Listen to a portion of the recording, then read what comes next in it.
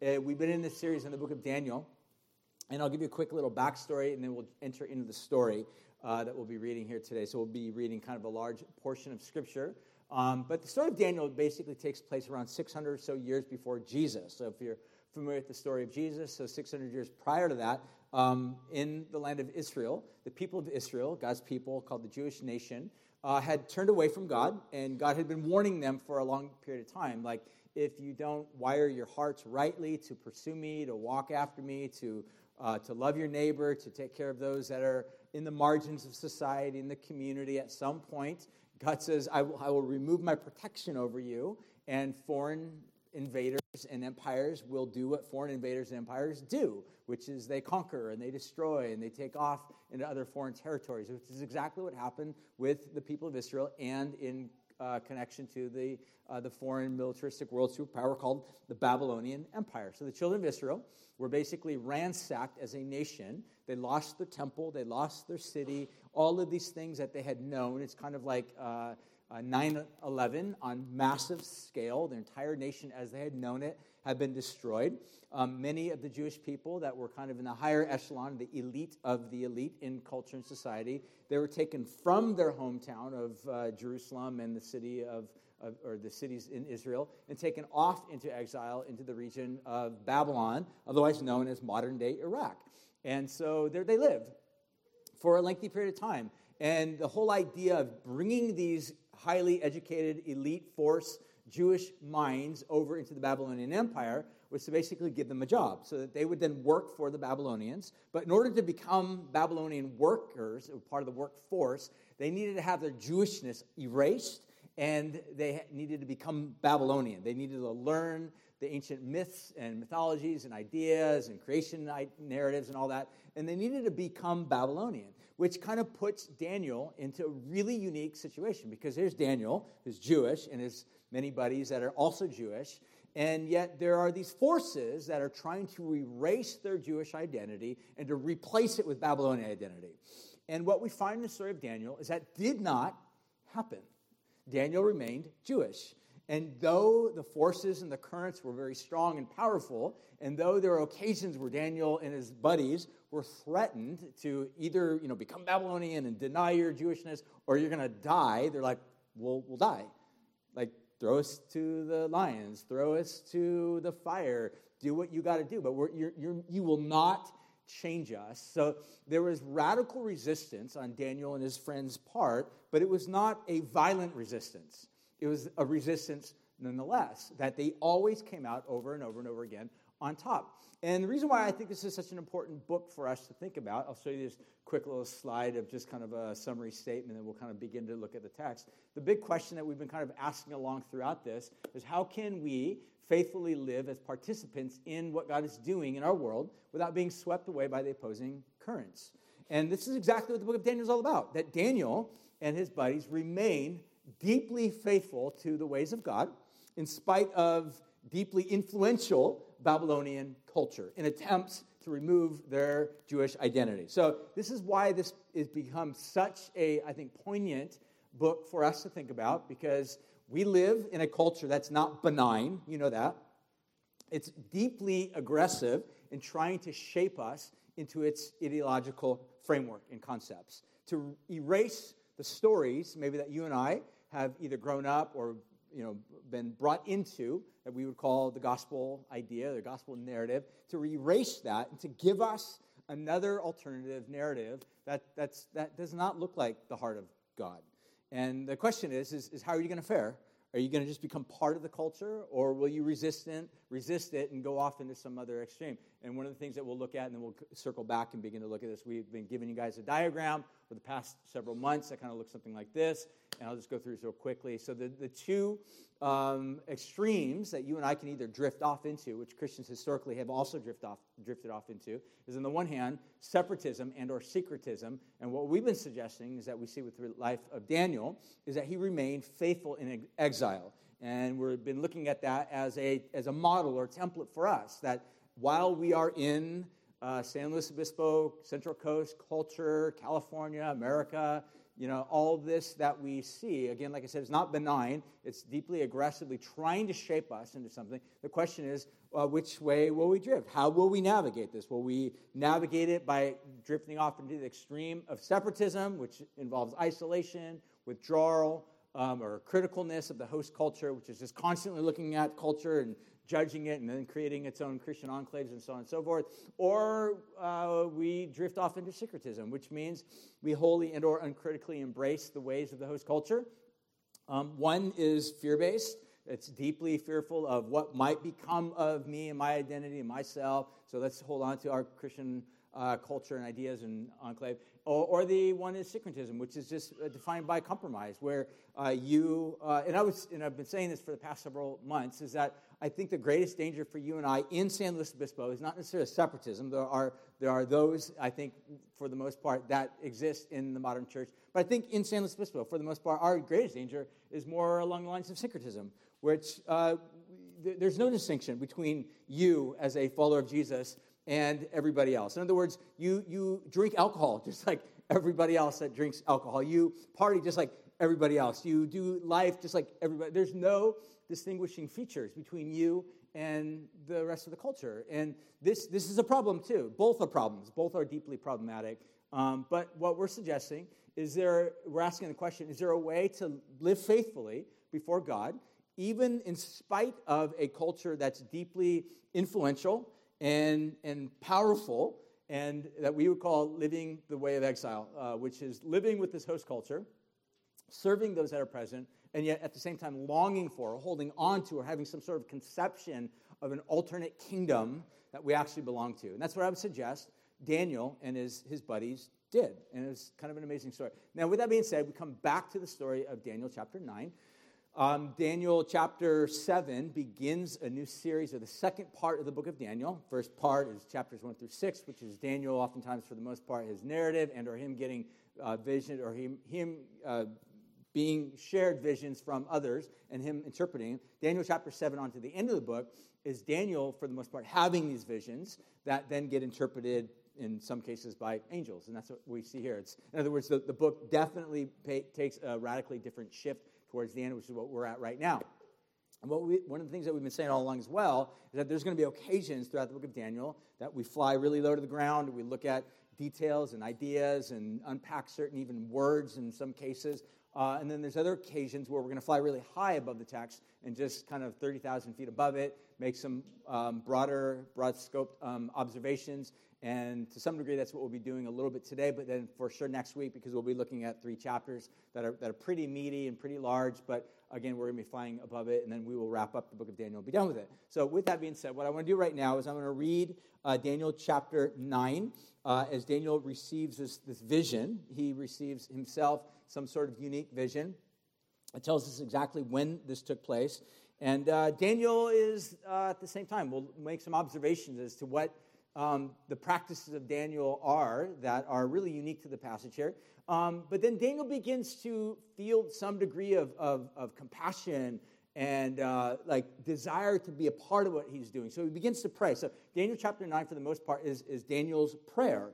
And so that alone should be interesting. In fact, I would even suggest that on your own time, that when you come into the Bible and you read passages that are someone else praying, those are good occasions to just slow down a little bit, maybe drink a long cup of coffee, go for a nice long walk, begin to read it meditatively, prayerfully, and ask questions like, wow, what's going on here? What's the posture of the person who's praying? What's their heart like? And what are the contents of what they're interacting with God? And how are they interacting with God? And how is this an invitation for me to interact with God myself? And that's what we're going to take a look at, is really this prayer of Daniel. So I'm going to begin at verse 1. We'll go down to verse 23, and we'll make some observations, and then we'll jump back into the text.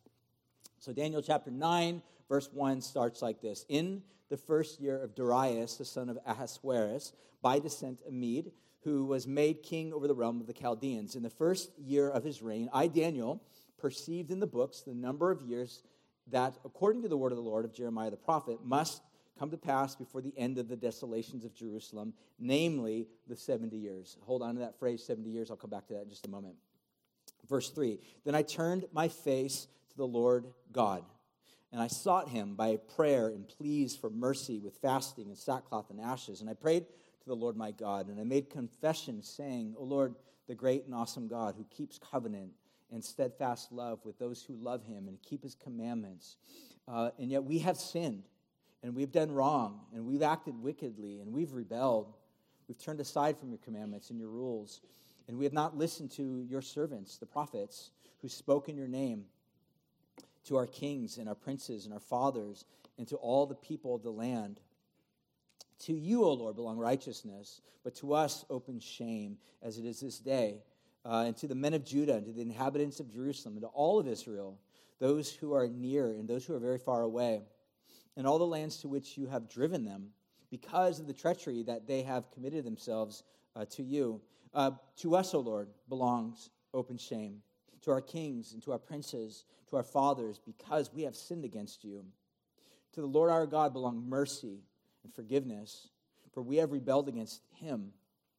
And we've not obeyed the voice of the Lord our God by walking in his laws, which set before us by his servants, the prophets. All Israel has transgressed in your law and turned aside, refusing to obey your voice.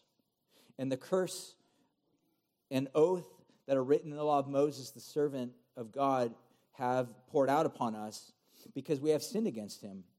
And he has confirmed his words, which he spoke against us and against our rulers, and ruled by us, bringing upon us this great calamity. For under the whole heaven there has been none done anything like what has happened against Jerusalem. As it is written in the law of Moses, all of this calamity has come upon us, yet we have not entreated the favor of the Lord our God, turning from our iniquities and gaining insight by your truth.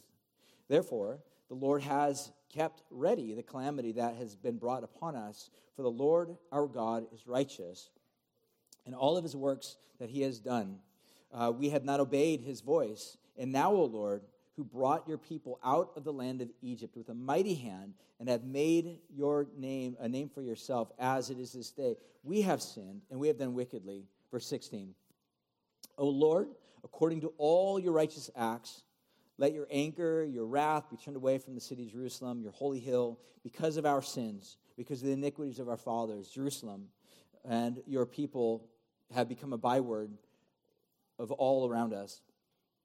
Now therefore, O God, listen to the prayer of your servant and to his pleas for mercy. And for your own sake, O Lord, make your face to shine upon your sanctuary, which is desolate.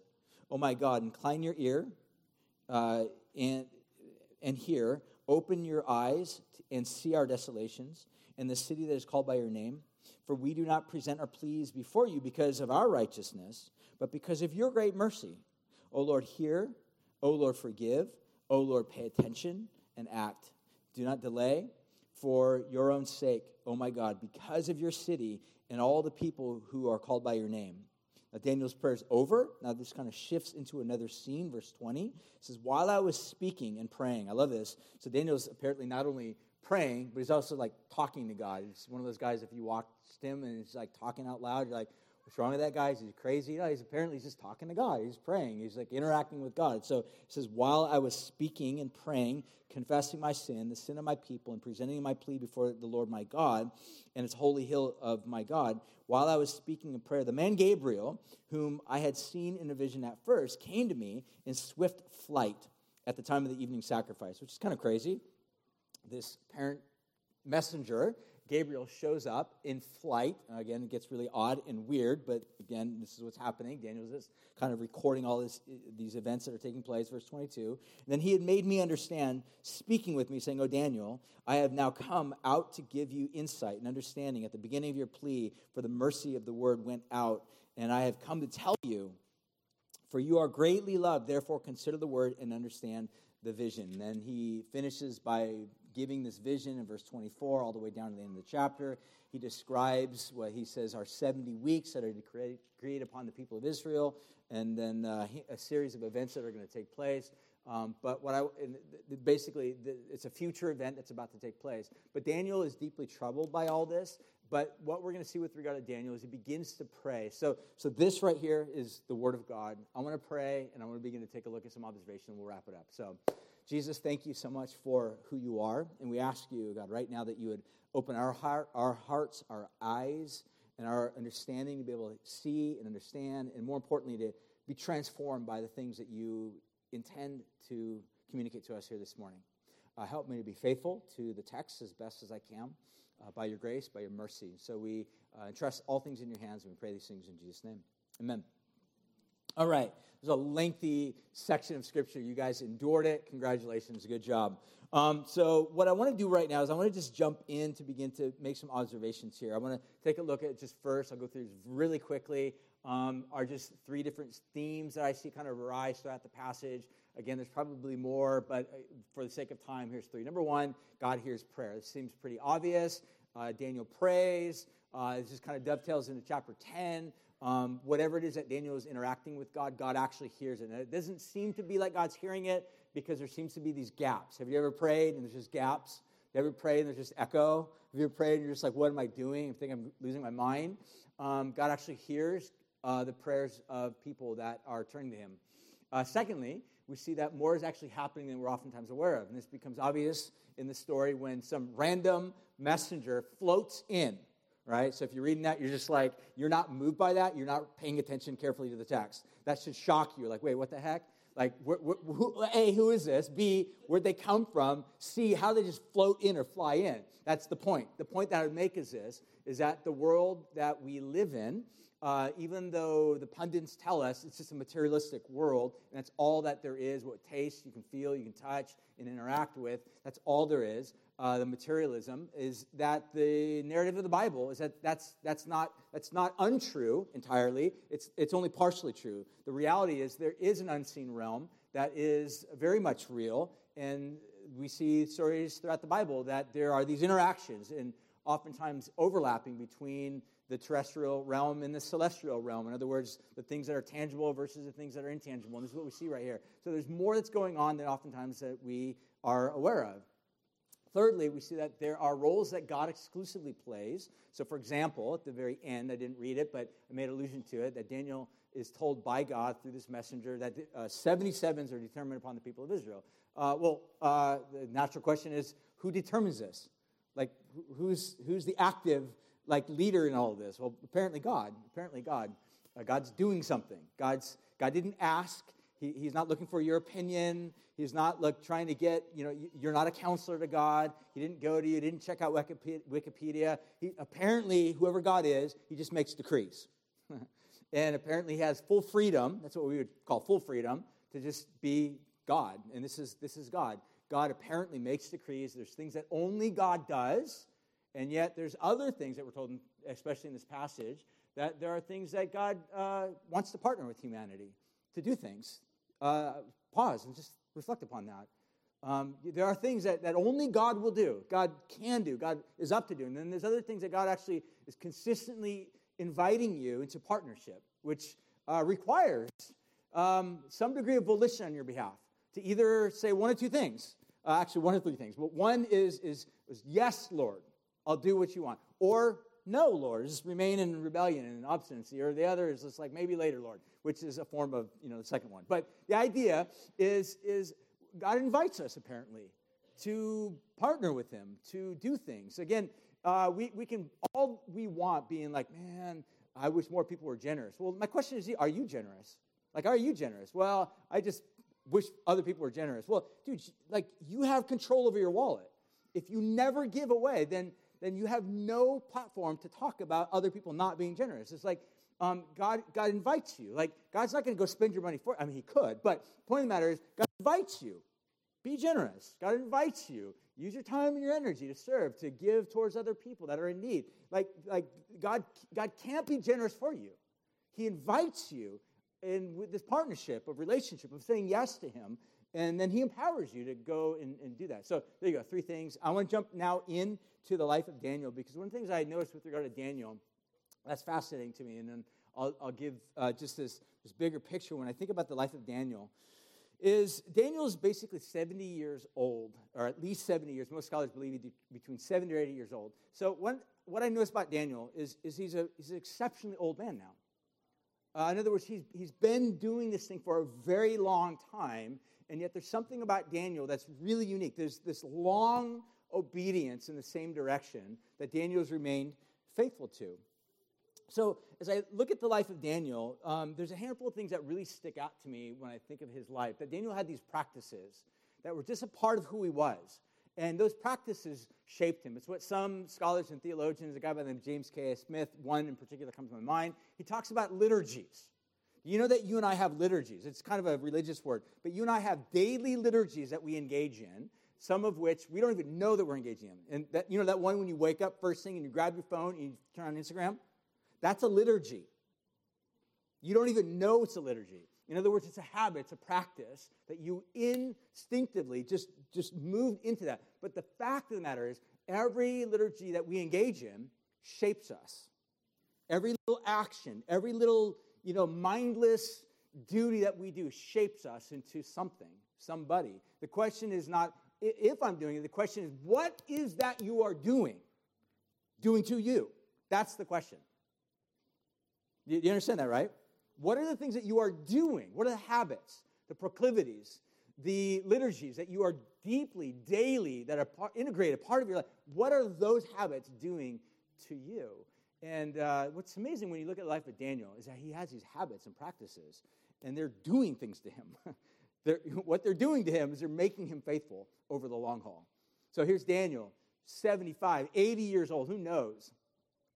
And, okay, so here's my question for you. What type of a person would you or could you be if your life encountered the most unbelievably chaotic situation you could ever imagine? You lost everything, your mom and dad, your home, everything was stolen, taken from you, devastated, sabotaged. Everything that you had ever built for or put your hopes in was now gone. And not only that, you're living in a foreign land under foreign occupation, foreign oppressors that worship a different God than you, that have different values than you, and you have no voice whatsoever in that context. What type of a person would you be? Most of us, I think, would be like just ticked, angry, embittered. And we would engage in these daily practices of like, I wish these people would die. Like I wish my world would be different. I wish those people that hurt me and offend me and oppress me and cause pain upon my life would just vanish and go away. But the exact opposite is Daniel's life. Here he is, 70, 80 years in a foreign occupied territory, everything stripped from him, and he's deeply engaged in the well-being of the community around him. It's mind-blowing when you look at this, again, think about this. So there's at least 4 things that we can look at. I think the text is pretty clear. I just want to look at, and we'll wrap it up with some summary thoughts. But as I look at this, that Daniel had these practices of searching the Scriptures, turning to God, confessing sin, remembering his identity. So let's take a look at each one of these one by one, and we'll wrap it up. Number 1, Daniel had this practice of searching the Scriptures. We see in verse 1, he says, I, Daniel, or 2, I perceive from the books that the numbers of years that according to the word of the Lord, Jeremiah the prophet. So what we see here with Daniel is that Daniel's actually engaged in reading the Scripture daily. It's a part of his practice. All these questions arise, like where did he get the text from? And we know that there was a prophet named Jeremiah. We know because we actually have his book. It's in the Bible. He was actually writing letters to the exiles in Babylon. And this is no doubt the letter that Daniel received. So not only did he receive it, but he actually engaged with it and read it. Many of us have Bibles, but we might not engage with those Bibles frequently. But here Daniel is engaging with Scripture frequently, asking God daily, what is it that you have to speak to me in this, through this? And Daniel, as he's opening his Bible, he's also opening his heart, and he's wrestling with this. And I think probably Daniel is looking at this reality, and he's saying, man, 70 years were determined upon the people of Israel. And Daniel's kind of looking at his calendar. He's like, oh my gosh, we've been here for, who knows, like 65 years, Daniel's calculating, man, it says 70 years. We're going, maybe, and again, I'm just hypothetically saying 65. We don't know exactly, but somewhere around that time frame. Daniel's looking at this whole thing. He's kind of calculating. He's like, oh my gosh, God's about to do something. Maybe I can be in part of this. Maybe I can participate of whatever it is that God's doing. And he begins to pray, begins to engage with God. But he had this practice of just searching the Scriptures. Second thing I see with regard to Daniel is he also had this practice of turning to God. What I find that's really unique about Daniel's way of turning to God is in the book of Deuteronomy, it talks about you shall love the Lord your God with all your heart, mind, soul, strength, and might, which is, if you've ever seen like an image or a picture of Jews at the Wailing Wall. Have you ever seen them just kind of like read the scripture and they're like bobbing? I remember one time being there and I was like, man, why do they do that? What's the whole point of that? And the idea behind that is that it's the way of saying energy. My energy is being given to God. It's my whole, total, not just my mind, not just my heart. It's just the power that pulses through my body. It's all part of whatever it is that God wants to do. And I want all of it to be given over to God. And we see that with Daniel, is that Daniel is not just giving his mind to God. He's not just giving his emotions to God, but he's giving the sum total of everything. And we see this in the way that he turns to God. Because notice again, he says, I turn my face to the Lord God, seeking him by prayer, pleas of mercy, fasting, sackcloth, and ashes. And what's this whole sackcloth and ashes thing? So the sackcloth and ashes idea that's there is deeply integrated into Jewish culture that has to do and ties in with this concept of pain and sorrow and suffering and dealing with other people's woundedness and brokenness. And when someone engaged with grief, they would put on sackcloth and ashes. It was a way of basically feeling. Sackcloth is kind of like burlap, right? So imagine clothing yourself in like a burlap, pair of jeans, right? Or a burlap dress or whatever it is. It's super uncomfortable. That's the whole point. It feels horrible on your skin. And it was a way of reminding you, my soul's in grief right now, so is my whole sum total of my being. Like, it's in grief. And it's a reminder of me that right now, the sum total of my being is going to take this grief and bring it to God. And that's exactly what's happening right here. And so what I see with regard to this is the exact opposite is Daniel just being apathetic. So next slide, big kind of picture slide. We see that even after 70 years, I already alluded to, that while Daniel was in exile, he was not apathetic, he was not cynical, and he was not critical. So I'll come back to that in just a second here. Instead, he was full of compassion and emotion for the state of brokenness that was all around him. So you see that? So now, again, listen to this again. Fast forward to Daniel chapter 10. I'll just read this passage and I'll come back. Daniel chapter 10, again, he gets another little vision that's happening right here, and we see another form by which Daniel engages with this vision. It says in verse 2, in those days that I, Daniel, was mourning for 3 weeks. I didn't eat any delicacies, no meat, no wine entered my mouth, nor did I anoint myself with any lotions. For 3 weeks, the whole point of the matter is, for 3 weeks, my soul was in a state of unrest and sorrow for the state of my people, and so therefore I aligned my body and my functions up with where the state of my soul was. In other words, we would call this grieving. He was engaged in grief over the state and the condition of the world around him. And rather than just doing what our culture constantly wants us to do, which is to numb ourselves. Next slide. As we think about this, that our culture actually specializes in numbing us to the pain that's around us. That anguish and compassion oftentimes have been substituted for cynicism and criticism. I want you to think about this. We live in this culture that when we are awakened to grief and loss and sorrow and pain, we don't know what to do with it. We really don't know what to do with it. So have you been around someone and they just start crying? And you're like, oh my gosh, uncomfortable. Can you please stop? Like, I don't know what to do. You start checking your watch. You're like on social media. Like, maybe I'll just record this and put it on my Instagram story. Like, I don't know what to do with this. We don't know what to do with grief. So here's what we do. We numb ourselves to it. So, we imbibe some sort of mind-numbing, futile information just so that it'll take our mind and our heart and our feeling off of the grief that we're watching exhibited right here. Or we just become critical, like, what's wrong with them? It's like, or we become cynical. We're just, so we choose, that's our medication. We don't know what to do with the brokenness around us, and we respond in the ways that Babylon is saying, here, take this. And what I would suggest to you, that there's a gift of empathy and emotion and feeling that many of us just don't have. But it's part of being human, and it's part of being an image maker, an image bearer of God. And it's part of what we see oftentimes unfold. And I would even go so far as to say that every breakthrough that's ever happened throughout the history of God's involvement in humanity always is precipitated by a feeling of anguish and brokenness. Every breakthrough. In other words, it always begins by someone seeing pain and brokenness and sorrow and suffering and feeling that deep pain and sorrow and suffering and praying about that deep pain and sorrow, and then entering into it. So, for example, we see with Jesus, Jesus looks over the city of Jerusalem, and he weeps over it, and then he walks into it.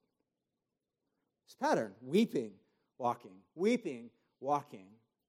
What we oftentimes do, again, is our culture, which means there's the propensity for us to be more heavily influenced by how the culture wants us to think about pain, suffering, grief, and sorrow, is to just simply become cynical with regard to it. We're like, same place, same thing, it's never going to get any better. Or we become critical and we just constantly point out the flaws. But what I think the invitation of the gospel is to feel it, to weep over it, and then to walk into it and say, I'm going to be part of this. And we see this is how moves of God begin. And if for some reason you look at your heart, you feel that sense of coldness, God can change that. God can reshape that. I remember when we first moved to San Luis Obispo, just get a little personal here, that when we first moved to SLO and we lived in a house right downtown, we didn't have any kids, my wife and I, and so I would just go downtown a lot, and I would walk around because we were so close to downtown. And I would just walk, and I remember just praying, especially going downtown, like at Farmer's Market. Now I'm old, and I've lived here for a long time. We actually try to avoid Farmer's Market, which is probably not a good habit. But the point of the matter is there was a day and a time where I would do this more frequently. But the point of the matter is I remember walking through the crowds and just asking God, help me to make eye contact with people, not in a weird, creepy way, but to see what you see, to see the anguish and the grief that they're sustaining and feeling, and begin to pray, God, what is my role in being able to be an agent of change and help and gospel and love and kindness and humanizing action in people's lives, and as opposed to just simply looking at grief and brokenness and pain and loss and becoming critical and cynical and or just simply numbing ourselves from the reality of it. I would suggest to you, this is what God invites us into. So I want to move on as we continue to go, because the fact of the matter is, for many of us, there's a lot of areas that you may never be wired to lead worship. Please don't lead worship, because you might not have that gift. But others of you might not be able to ever teach, and the thought of actually standing up in front of an audience of people like what I'm doing right now absolutely terrifies you. So you may never lead worship, you may never preach, you may never lead a small group. But there's one thing that every one of us, I don't care who you are, where your gifting is, where you're not gifted, is we can pray. We can pray. We can engage with the heart of God and begin to ask God to unleash those resources of heaven so that we can be those agents that God wants to use. We see that with Daniel. It's amazing when you just consider his heart and his life. So, thirdly, I see with regard to Daniel, not only did he have this practice of searching the scriptures, returning to God, we also see him confessing sin. So there's this deep, acute awareness of Daniel's imperfectness, which is an interesting thing about the story of Daniel. By the way, just interesting, tidbit of info about the Bible in general is that the Bible has no problems pointing out the deep, fatal flaws of its main characters, right? Give you a case in point, the story of David, King David. David's known for his greatest victory, and he's known for his greatest failure, right? On the one hand, he's known for his greatest victory. It takes out Goliath, right? Greatest failure, happens to have all happen in one night, with Bathsheba, and then I had to take out her husband, killed him, you're like, whoa, wait, what? You went from, greatest heights to the greatest depths? The Bible has no problem pointing out the failures. Daniel, on the other hand, is really unique because he's the important character in this story, and never once is anything negative mentioned about Daniel. Never, not once. No negative thing. Nothing. It doesn't mean that Daniel is perfect. It just means that the way that the story is framed, there's no attention drawn to Daniel's imperfections or failures. And here's Daniel leading the charge. God, I confess my sin to you, and I confess the sin of my people to you, and I confess, how our hearts have drifted from you. Daniel had this practice of confessing his sin, confessing his broken ways to God. And then thirdly, what I want to finish up on is this final thought, is that we see that Daniel also had this practice of remembering his identity. I think this is really important, that we see kind of a little bit in the story. I'll just kind of make allusion to it in verse 20. he refers to my people, the people of Israel. He's part of a tribe of people.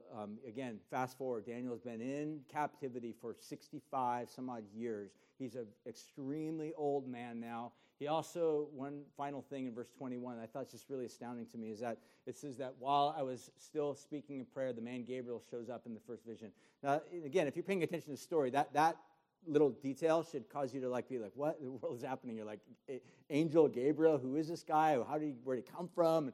But to me, as I'm reading the text, is the real astounding thing to me is not so much Gabriel, but the fact that it says at the time of the evening sacrifice. So you got to understand a couple things. Number one, just quick status update. How is the condition of the temple right now while Daniel is in Jerusalem? Oh, there is no temple. There is no temple. That's the answer. There is none. It's gone. It's been gone for almost 65 years. On top of that, Daniel is an entirely different nation than from where the temple was. So the question is how are the process of evening sacrifices going? Oh, that's right. There is no evening sacrifices. There hasn't been evening sacrifices for 60 some odd years. So the question is, what in the world is the text telling us here about Daniel's praying at the hour of the evening sacrifice? What it tells us is that Daniel never forgot his identity. He never forgot, I belong to Yahweh God and these people of Israel. We live in a really unique time where our culture has unleashed, I would even almost go so far as to say, kind of a Pandora's box. That basically, on the one hand, is good, and I mean it's good in the sense where it's created large-scale ability for us to ask these questions like, what are my dreams? And, we've been wired since, youthfulness, or since we were kids in kindergarten, what do you dream about when you get older? We ask little kids that question all the time. What do you dream about? What do you want to be when you get older? And it's a great question. I don't have any problem with that question. But we live in a modern Western consciousness right now that basically has created uber individualism, hyper-individualism. But what I think we fail to take into consideration, this is fairly modern. This has not been going on for thousands and thousands of years, maybe 100 to 200 years, maybe 300 years max. It's more of a modern invention in the West. So the question is what was there prior to that? Well, what was there prior to that was groupthink, meaning you became whatever it was your tribe was. So if, whatever it was that your family of origin was, or whatever your tribe was, or whatever your ethnicity was, you became that. There's all sorts of hosts of, Disney movies that kind of play into this theme of I'm going to break ranks from that, narrative that my family is giving me, and I'm going to live into my authentic self and become who I really want to be. And what I would suggest is there's nothing necessarily wrong with that, but it is a distinctly Western frame of thinking. On the one hand, it affords us an incredible amount of freedom to begin to make conscientious decisions of what do I really want to do? And who would I really want to be? And who am I at the very core of all that? At the very beginning of this. Who am I? And the way that we answer that question is really, really important because it plays in this larger concept of our true authentic self. Who am I at the very core of who I am? And therefore, whoever I am will ultimately determine who I become and what I'll do. What I'll do for a career, what I'll do for a job, or if I'm in the wrong job, it's because I hate this job because it doesn't play into my authentic self. Or if I'm in a marriage, I'm not really happy in this marriage, it's probably because my real authentic self would rather be married to this person and not that person. And what happens is it creates this Pandora's box, as I mentioned. And what we oftentimes fail to recognize is, I'll make a statement here, is that there is a restfulness that comes from receiving our identity from God, which is what we see here with Daniel, versus the exhausting pursuit of having to discover our authentic selves, which is always followed by this endless promotion and affirmation of whatever that authentic self is. And here's what I mean by this, okay? So I'll unpack this. We oftentimes are told, you got to discover what your true authentic self is, as if somehow that's the most easiest job ever.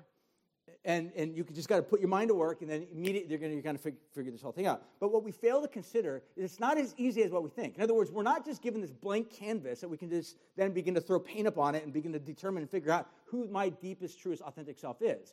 There's at least 4 major contributors that reshape or influence our ability to do this well. I'll go through these real quickly. Number 1, I don't have them up on the screen, so just listen. Number 1, our family of origin. Our family of origin. We are actually shaped by mom and dad. And maybe even by mom and dad's mom and dad. And the older you get, the more you begin to look at your life, and you're like, oh my gosh, this characteristic trait, that's just like my dad. Or I can't believe this, I'm just acting like my mom. Or my mom just came out of me right in that moment. That was not necessarily me, that was my mom speaking. And, we deal with that. And our family of origin has this tendency of shaping us. And the second thing is our peers. In other words, we live in the context of community, and our peers have incredible amount of weightiness in terms of helping us to think about who we really want to become. Because if we're in the midst of peers, and our peers have a particular way of thinking about things, we don't want to violate that or buck that system unless you're an 8 on the Enneagram. But the point of the matter is a whole other discussion. But the point that I would make is this, is that we live in this world where we want to basically, for lack of better words, conform but not conform. So that's why you can be in Portland, Oregon, and everybody's like indie rocker. You're like, wait, there was a time that only like a small segment of society was like an indie rocker. Now everybody's an indie rocker. And it's like back in the 80s when I was like reaching my prime, it's like punk rock. It's like, the minor, and I grew up in Huntington Beach, and so I was, of course, swept up in that whole punk rock scene. But the point of the matter is this, is that at some point when everybody becomes a punk rocker and you're indie, like it's kind of lost its potency. You're no longer an individual, you're just part of the whole group. So our peers have a powerful influences on us. Thirdly, culture, media, and ultimately trends. They shape us. There's all this modern research right now that's kind of been going into the modern technological world in which we live in. Some of this might just be geek stuff for you, but hopefully it's of some degree of interest. But we live in this world today where we think that we are actually consumers of stuff, but in reality, we're being consumed upon by some of these larger technologies that are actually using us to farm information and content. And it might sound a little bit conspiratorial, but it's not, I promise you. But the point that I would make is this, is that we are actually being shaped by larger culture at large. I'll give you a prime example of this. Months ago, I watched it. I just watched it again last night, but the Fyre Festival on Netflix. You got to watch the documentary. There's a lot of bad language in it, so just be aware of that. But the point that I would make is this: to me, it taps into exactly what I'm talking about here. So the Fyre Festival, if you're unfamiliar with it, was a festival about 2 years ago. That was there's some younger bigwig guy from New York City that promised the best party of the entire decade, right? Entire generation. With the best hip-hop artists, the best supermodels, the best influencers. And so what happened was these influencers kind of went on social media, Instagram, with this like little orange, square, like this is going to be the best thing. And if you are anybody, you do not want to miss this thing. So literally this thing went viral. Hundreds of thousands of people signed up for it. I mean, tickets were ridiculously expensive, $8,000, all was up to $250,000. This thing was literally raking in millions and millions of dollars. Problem is when it came time for the actual Fyre Festival, it was on an island that was like off in the Bahamas. Everything literally came crumbling down. So what was perceived to be this incredible party that you do not want to miss out, FOMO, because you have to be there because everybody's going to be there. And everybody knows it's going to be the most amazing rage party of the entire world. We don't want to miss it. When it came time for the actual Fyre Festival, people showed up and they're being fed cheese sandwiches on white bread and their little housing things that were nothing more than tents that were soaked in water. It was an absolute meteoric disaster. But there's a story in it.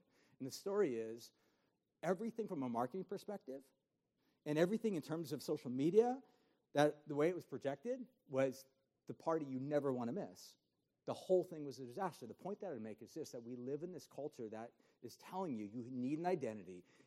But what we're not being told is that in order to obtain that identity requires an enormous amount of energy, creativity, and ability, and innovation, which in and of itself is exhausting.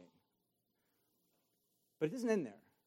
Because the flip side of once you discover your authentic self is you've got to invite others to affirm your authentic self, which means you have to become aware of the social media platforms in order to project yourself in order to be affirmed. So here's my question. What happens if you discover your authentic self, you go onto social media, you promote it, and you get a bunch of dislikes or rejection? Or worse, you're invisible. You're left with despair. And that's our world. I'm suggesting to you that whole world that we're told that's called freedom is the Fyre Festival in disguise. And I'm suggesting to you, Daniel had an alternative way that was more life-giving. He had an identity that was given to him by the one who loved him and gave himself to him. I would suggest to you that this is exactly what the gospel is all about, is that the exhausting practice of trying to be innovative and creative and to market your own self-authentic identity and then promote it and then to be affirmed and accepted and loved and liked and brought into all these other areas of acceptance, at the end of the day will leave you deeply exhausted and tired and broken and full of despair. And that's where some of you are right now. I see it. I know it. I talk to people all the time. This is our world. We're being told this over and over and over again. This is the path to life. I'm suggesting to you it is not a path to life. It's an alternate narrative. It's an alternate gospel that promises much but will always fail to deliver. And what we see with Daniel is exactly what we're invited to see throughout the entire New Testament, is that the good news, the gospel, is that in spite of how broken we are, how ruined we are, how messed up we are, how much we have marred the very image of God in our lives, God wept and walked in to our brokenness to do something about it. And the invitation for us is to not innovate some sort of new religious ways to connect with God. Really, it's actually tapping into the ancient practices and rhythms that have always been going on for hundreds, if not thousands of years. Confession of sin, turning to God, reminding ourselves as to whom we belong, and then asking God to use us in the midst of his redemptive work. So, as we go to the table right now, and as we respond by singing, as the worship team comes on up and leads us, I don't know where you're at, what types of circumstances you're going through, but my invitation to you is to ask God, what is it that you want to show me? What are those areas in my life that you're inviting me to give a good hard look at, to do business with you on, to lay at your feet, to confess before you, those things that I've held on to,